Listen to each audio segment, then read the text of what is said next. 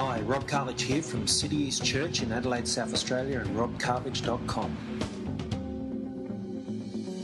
I have a number of pastoral friends in ministry, but I have to say that Pastor Joe Schimmel of Blessed Hope Chapel in California would have to be my personal pastor and mentor in ministry.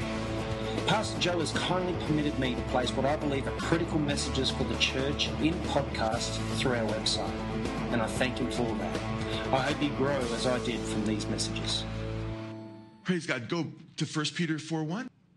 Therefore, verse 1, since Christ has suffered in the flesh, what does he say? Arm yourselves also with the same purpose, because he who has suffered in the flesh has ceased from sin. Brothers and sisters, Jesus in chapter 2 at the end and elsewhere, he's talking about how Jesus went through suffering. He didn't sin in his suffering. And he's telling us to follow his example. And he says, arm yourselves. I love that, man. Therefore, since Christ has suffered the flesh, arm yourselves with the same purpose, guys. Look what Jesus went through, and look at how it was redemptive. Arm yourselves. We should arm ourselves. To be forewarned is to be forearmed, amen? We are to forearm ourselves, but it's not totally true. To be forewarned is to have the ability to be forearmed, but if you don't practice what you've learned, you won't be forearmed. We need to arm ourselves, and that means, right this morning, that's what we're doing. I could just blow by these verses, talk, we sometimes Christians suffer and move on. No! I know it's important that we are prepared. Arm yourselves to suffer. The Chinese Christians, before Mao had been taken over, the Christian message was spreading, and they were being taught that they weren't going to go through persecution, that Jesus was going to rapture the church, and everything was going to be great. And guess what? When the persecution set in, all kinds of Christians in China fell away. Happened in Russia too, people tearing up their Bibles, things like that. Ruth Graham, Billy Graham's wife, said a missionary had shared with her, warned the people about coming tribulation. Because what happened is we weren't ready. We thought Jesus was coming to take us, and then everybody started to get angry at God because we weren't raptured and we had to go through persecution. Brothers and sisters, we need to arm ourselves to suffer, amen? Well, but Joe, what if I arm myself to suffer, but I never go through great suffering? Praise the Lord, amen? But if you don't arm yourselves to suffer and you go through great suffering, whoo, man, recipe for apostasy. Now, arm yourselves to suffer because, Jesus sought to arm us, and he does. Look at John chapter 15. John chapter 15.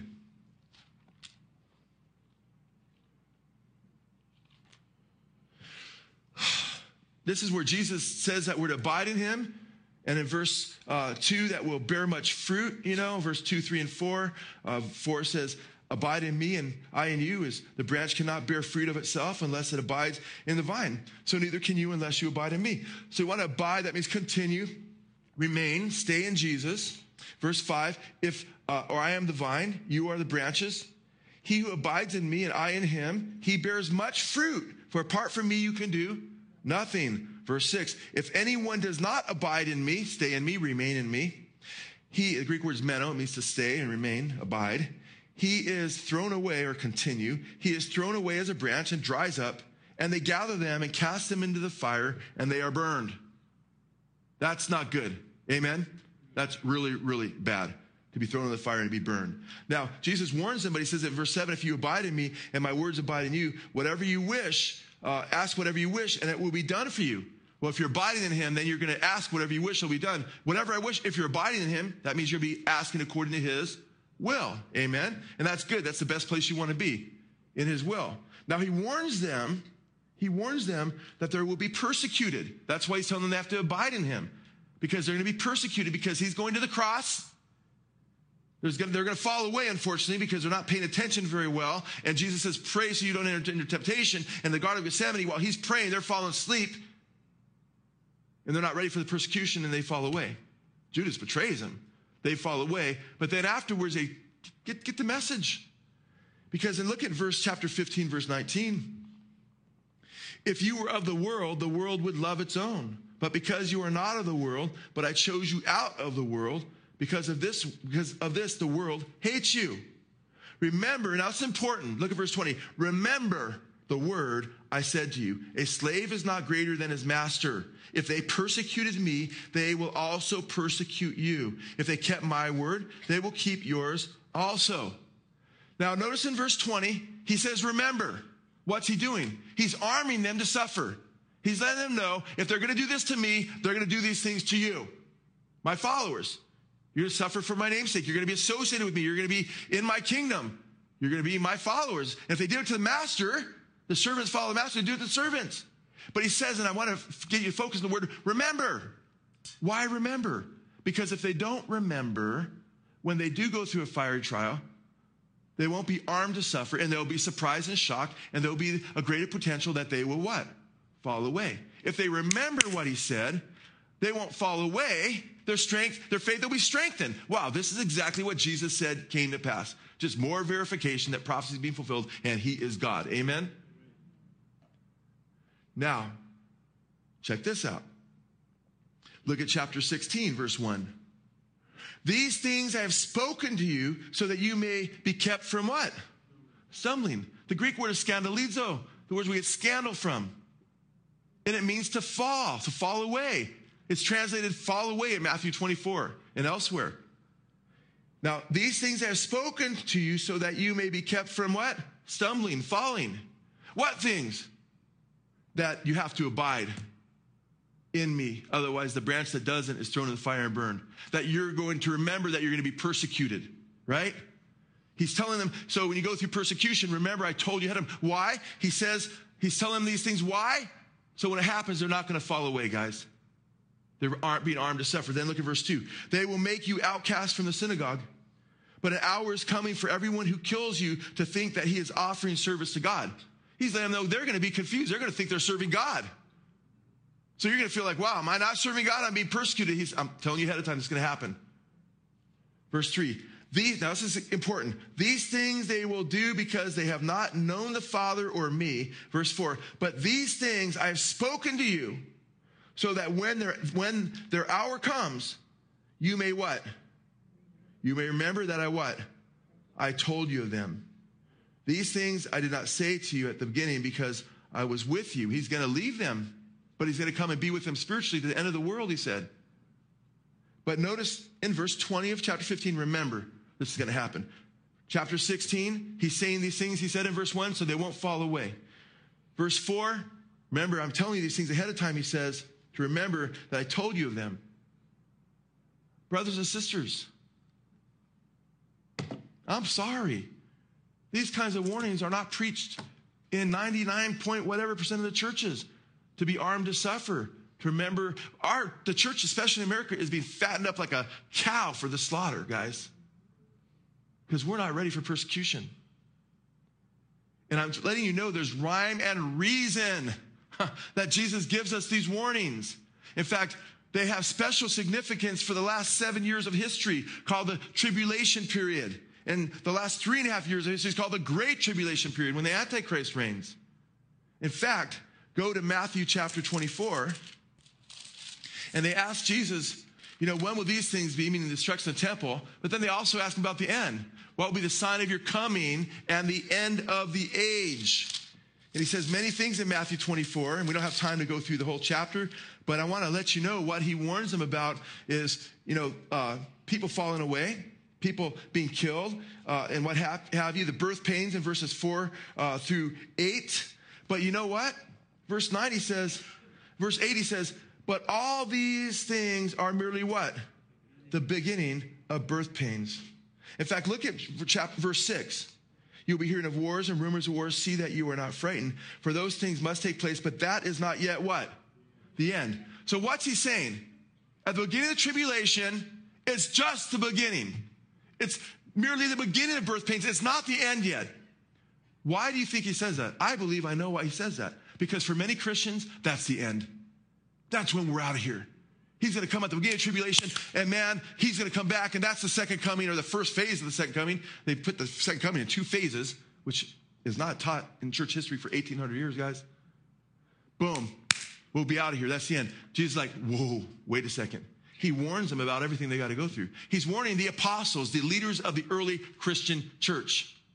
who will suffer for his name's sake here. These are Christians he's warning, not Jews, not non-believing Jews, okay? They're Jewish Christians, the leaders of the early church. He says that they would be suffering for his name's sake around the world. That's the church.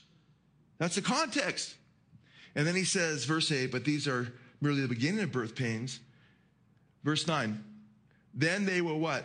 Deliver you to tribulation and will kill you, and you will be hated by all nations because of my name. Now, Tim LaHaye, author of the Left Behind series, says that the rapture falls right in here. Boom. In between a couple of these verses right here. It's just not here, but that's what happens. And you know what? Jesus said in Luke 17 to his apostles, there's going to be a time when you're going to think that you're going to see one of the days of the Son of Man may come back, but it's not going to happen like that. Luke 17 says that. Because my coming, he says it won't be a secret, it'll be like lightning shining from the east to the west. And he says at that time, watch out for false prophets. Why? Because they're going to have the expectation, the church he knew would fall into expectation that he'd come when he's not going to come. And then they'd be privy to false doctrines and deceptions and kingdom dominionism and 1,000-year Reich of Hitler or whatever comes their way as an alternative eschatology. But what happens when believers are delivered to tribulation and killed?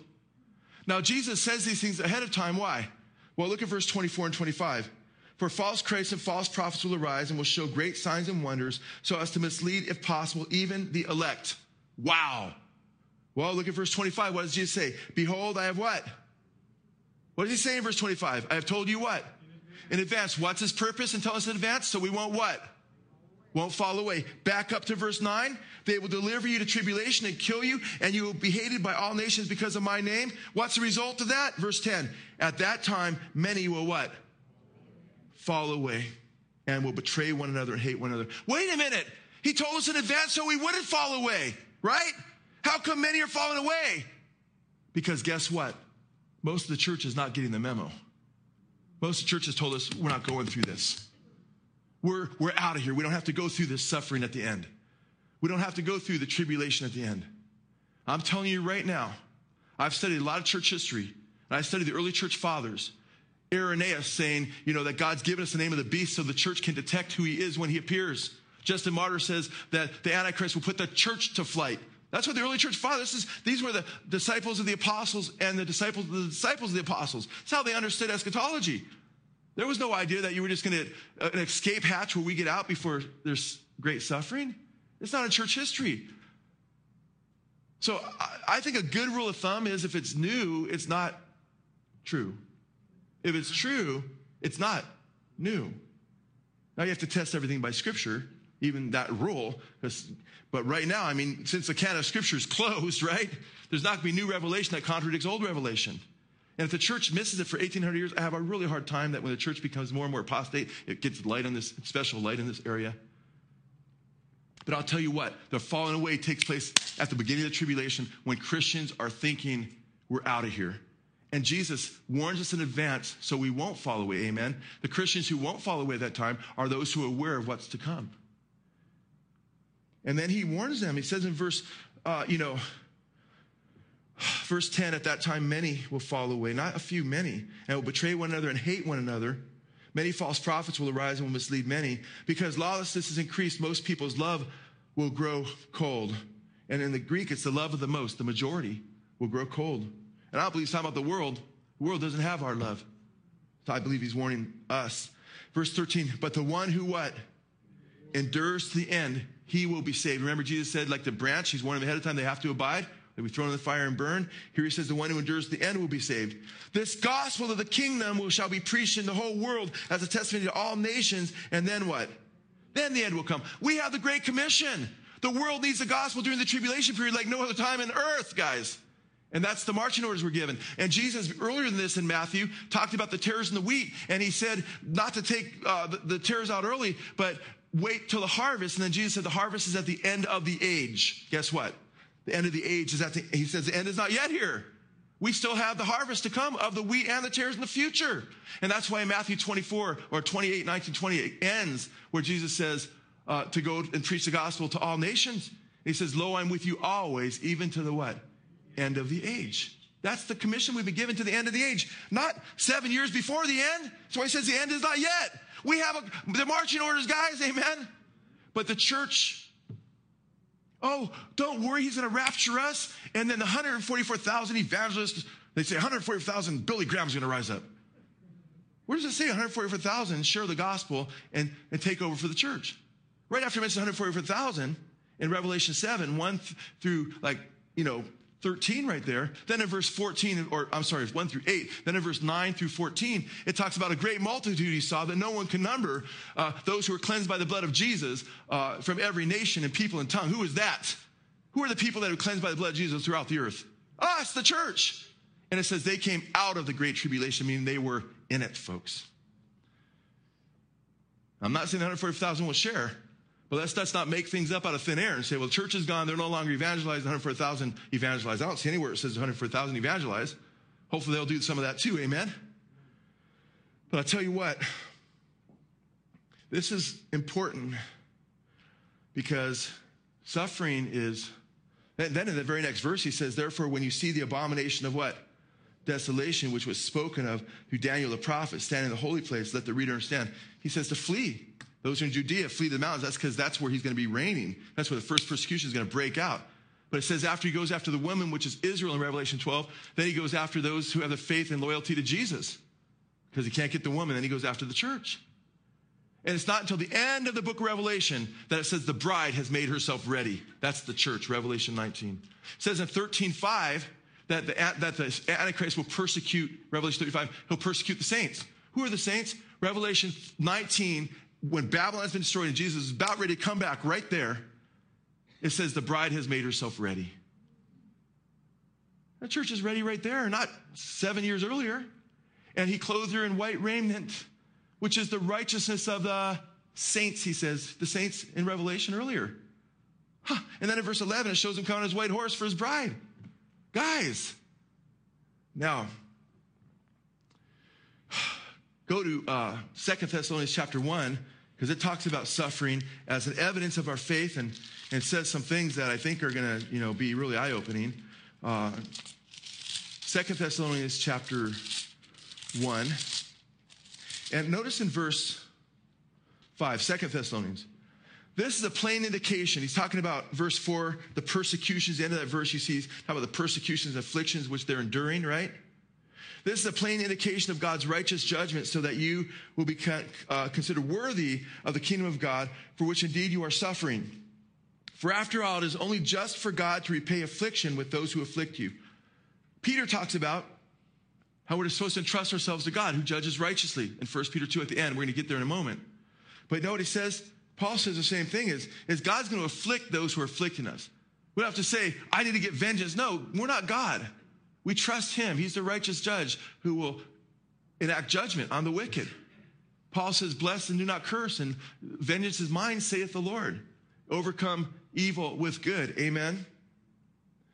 And then he says in verse 7, and to give relief. He's going to afflict them when he comes back, and to give relief to you who are afflicted, and to us as well.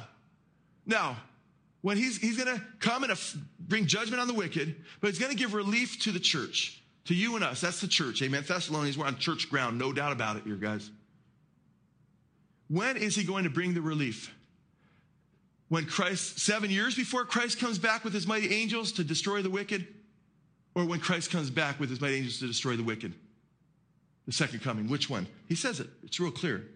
And to give relief to you who are afflicted, and to us as well, when, there's a time signature here, this is when it happens, when the Lord Jesus will be revealed from heaven with his mighty angels in what?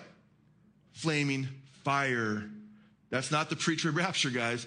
The pre-trib idea that's been taught, that's not taught in the Bible. We have a standing offer of $10,000 in this church. Just offered it to a pre-tribber yesterday, okay? I should say a former pre-tribber yesterday, okay? If you give just one verse that shows the rapture is before the tribulation. I'm still waiting. But here's a very clear verse and several others like it, because we're in Matthew 24. If I would have kept reading to 29, through 31, it says immediately after the tribulation of those days, the sun will be dark and the moon will not give its light. After the trib, that's post-trib. Immediately after the tribulation of those days, the sun will be dark and the moon will not give its light. The powers of the heavens will be shaken. And they shall see the Son of Man come in the clouds of heaven with power and great glory. And the stars will fall from heaven and the tribes of the earth will mourn. And he'll gather his elect from the four winds of heaven. You don't see that right before the falling away. You see us being persecuted first. And now Paul says Christ is going to relieve the church when he comes with his mighty angels, verse 7, in flaming fire, dealing out retribution to those who do not know God and to those who do not obey the gospel of the Lord Jesus. These will pay the penalty of eternal destruction away from the presence of the Lord and from the glory of his power. Verse 10, when he what? Comes to be glorified in his saints. On that day, same day, guys, and to be marveled at among all who have believed, for our testimony to you was believed. He's going to bring the church relief from persecution when he comes with his mighty angels of flaming fire to take vengeance on the wicked, on the day he comes to be admired in his saints. That's what the early church taught. And to me, guys, this is an important issue because it is an important issue to Jesus. Because he said to remember, I'm telling you these things ahead of time so you don't fall away. So if I'm the devil, if I'm Satan, what am I trying to do? Trying to get people not to remember what they're going through. Study the strategies of war, man. Ambush is the most effective way. That's why Israel wants to do a preemptive strike on Iran. And if you're not ready, like Pearl Harbor, to go through something, you're dead meat. So he prepares us ahead of time. But Satan wants to take the preparation away and say, oh no, tribulation is for the Jews. We're all going to be in heaven having a big party while they're being slaughtered. That's not the character of God, to have a wedding feast while Israel's being slaughtered. That's the mentality of the American church is what that is. And I point out to you in Revelation 6, the saints under the altar during the tribulation aren't partying at a wedding feast for 7 years. They're crying out to God, how long until you avenge our blood on those, or avenge the blood of those who are the saints that are being, persecuted on the earth. God gives them white robes, says, wait a little while till they're killed like you were. Not have some more cake and punch.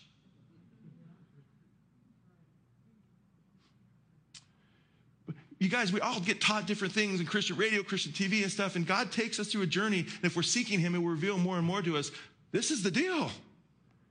And I believe the church strongly, I believe so strongly, the church is being radically set up for deception right now in regard to this issue. Kirk Cameron, who played in the Left Behind series, a lot of you know, I won't say much about it because we've talked about this before, but, we have, it's been some time since I mentioned it, and there's probably a lot of people that don't know. Kirk Cameron was the pre-trib guy, the Left Behind guy. He introduced himself that way to me because he came and visited our church a few times here and there, and he told me, somebody introduced me to him. I didn't even know him because in cable TV, I don't watch the sitcoms and all that stuff, and they introduced me to him because he was like the most popular young actor in his day. And he said, I'm the Left Behind guy. He goes, by listening to your tapes on the timing of the rapture, and I sat under John MacArthur's teaching for 10 years, and I was taught it was pre-trib, but then when I looked at what you're saying, I searched the scriptures, I realized it's post-trib. And I just did the movie just came out the night before. First Left Behind movie. He's sitting in our church telling me this. He wrote an article a little bit later. He's told me since 2 or 3 times, Joe, I'm more post-trib than ever. And he wrote an article saying, Left Behind or Staying Here, something to that effect.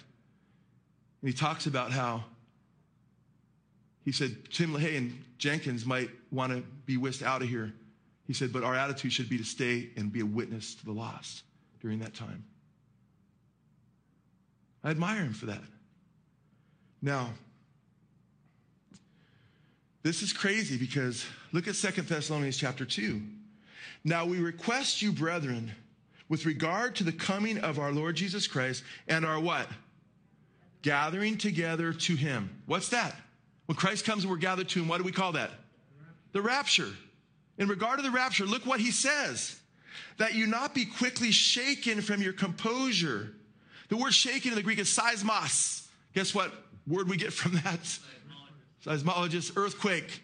Don't have a personal crisis of earthquake regarding the false teaching he's going to warn about. That you not be quickly shaken from your composure or be disturbed either by a spirit, that would be a demon spirit, of course. A demon would be behind this teaching he's saying. or a message or a letter as if from us, a forgery, or somebody saying that this is what we teach, what he's going to expose here. To the effect that the day of the Lord has come. Now, if you have the King James Version, it says is at hand, meaning imminent. New NASB has come. That word can be translated either way, because in 2 Timothy 3:1, it says, in the last days, terrible times shall come. Like, it's going to come up. So it can be translated either way. The same word is translated, it can be translated shall come, or is at hand, or like a sense of imminence, or has already happened. That in regard to what? That Christ has come to gather us already. Or it's at hand, any moment, like the King James says. Because look what he says. Let no one in any way deceive you. Don't have a personal earthquake. Because can you imagine if you felt, well, what happens here? Let no one in any way deceive you, for it will not come unless what? The apostasy comes first. And the man of what? Lawlessness is revealed, the son of destruction, who opposes and exalts himself above every so-called God or object of worship, so that he takes a seat in the temple of God, displaying himself as being God. Paul says, don't let a demon deceive you. Don't let somebody tell you that I'm teaching this, that don't be deceived into thinking that Christ will come and rapture us up before what? Two things. The falling away and the Antichrist come. Guess what? That's the same order Jesus taught. Remember, he said, they may fall away. That's the apostasy. Then there'll be abomination of desolation. That's the Antichrist. And then he'll come after the tribulation to gather us. Paul gives the same order. And then he shows Christ coming back when? Look at verse 8. Then the lawless one, that's the Antichrist, will be revealed, whom the Lord will slay with the breath of his mouth, and will bring to an end by the appearance of his coming. When Jesus comes back, it'll be to defeat who? The Antichrist. At the end of the tribulation. That fits with 2 Thessalonians chapter 1. The church gets relief when? When he comes with his mighty angels and flaming fire to destroy the wicked. Amen?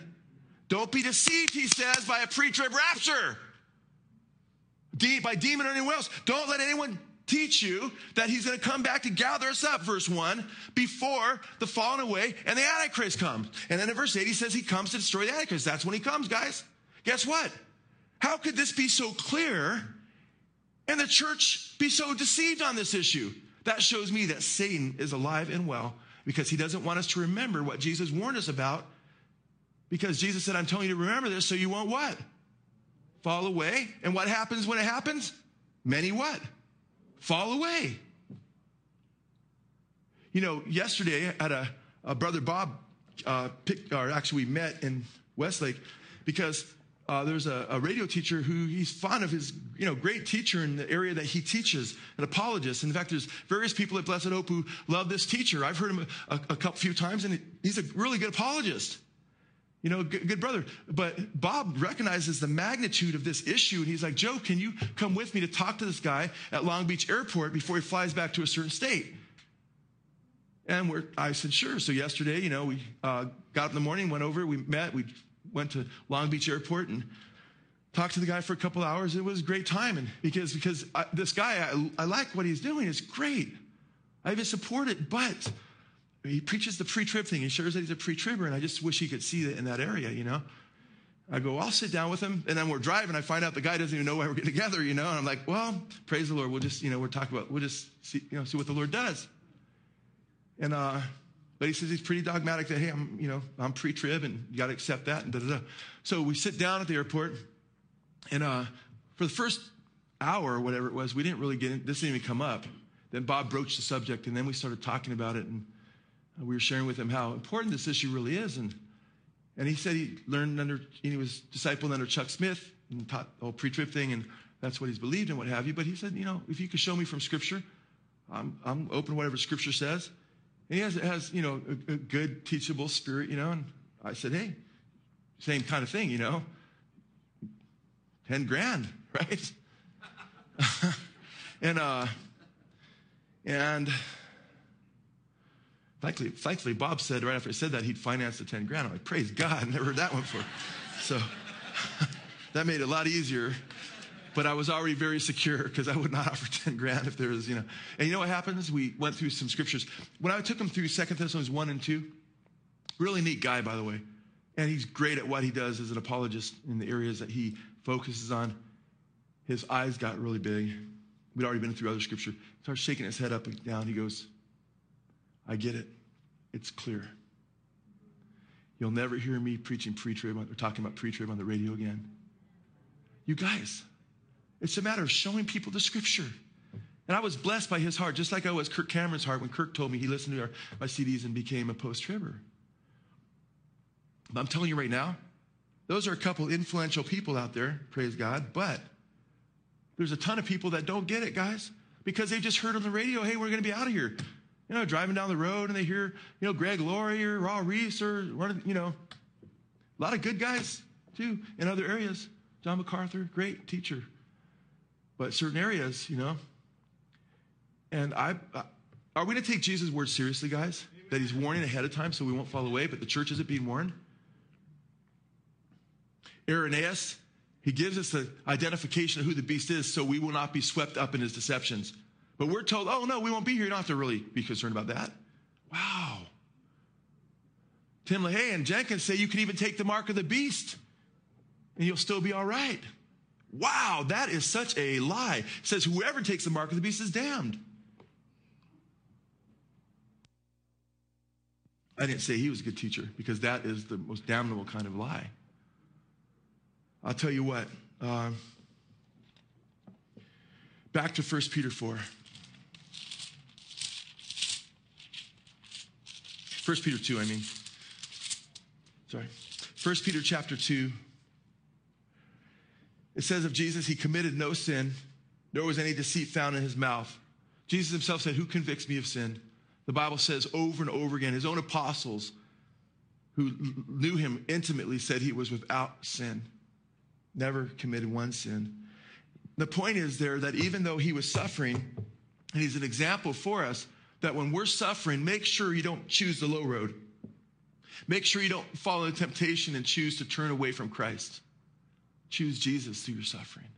He recognizes that our frames are weak and that we're made of dust, and he's patient with us, amen? But he wants us to be faithful. Verse 23, and while being reviled, he did not revile in return. While suffering, he uttered no threats, but kept entrusting himself to God. Kept trusting himself to the one or to him who judges righteously. Guys, he entrusted himself to him who judges righteously.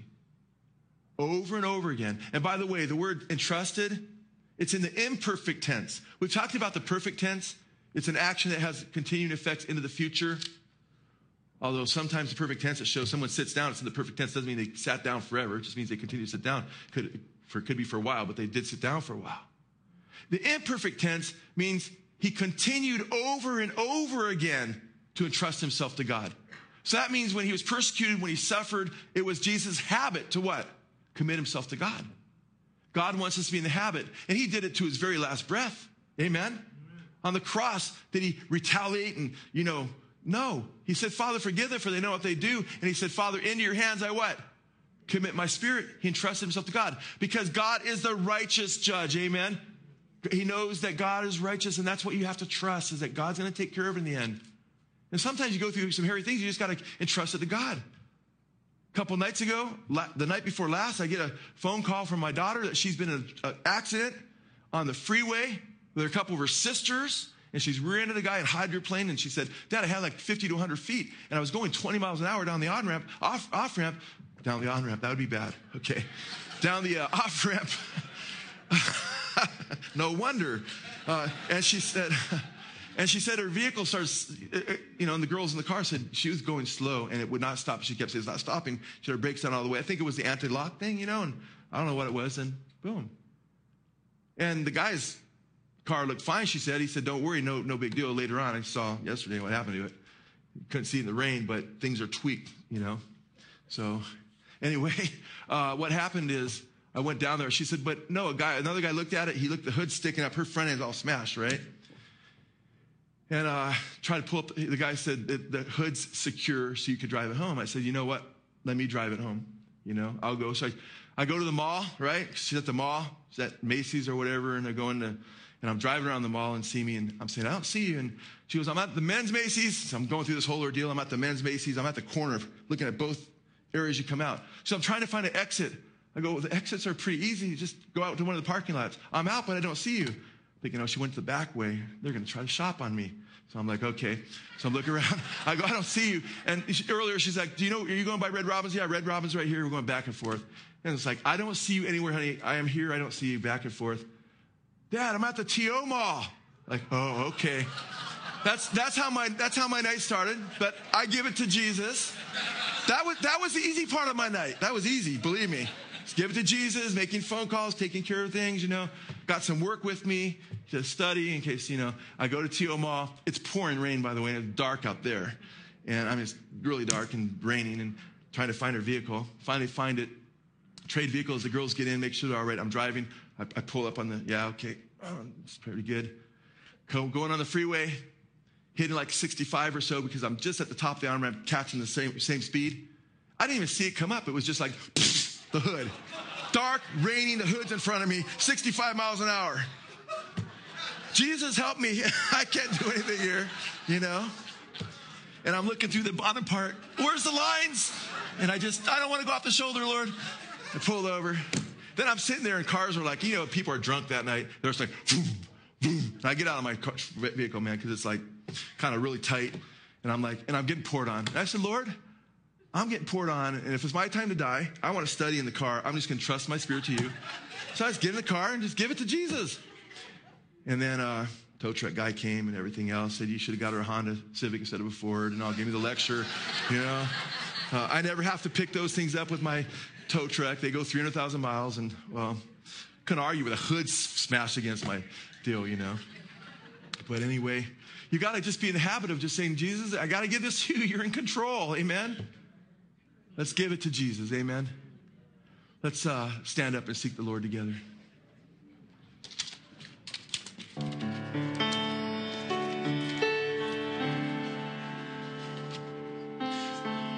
Prepare your hearts, and as the cup and the bread are passed out, I want you to meditate upon what Jesus did for you. Amen. Don't just go through this as some kind of dead ritual. This is a picture of the living Christ who died for our sins and rose again. Amen. So realize what he suffered so we could be saved, and give thanks to him for what he went through in paying our crimes before God. Amen. And let's prepare our hearts before God and seek him as we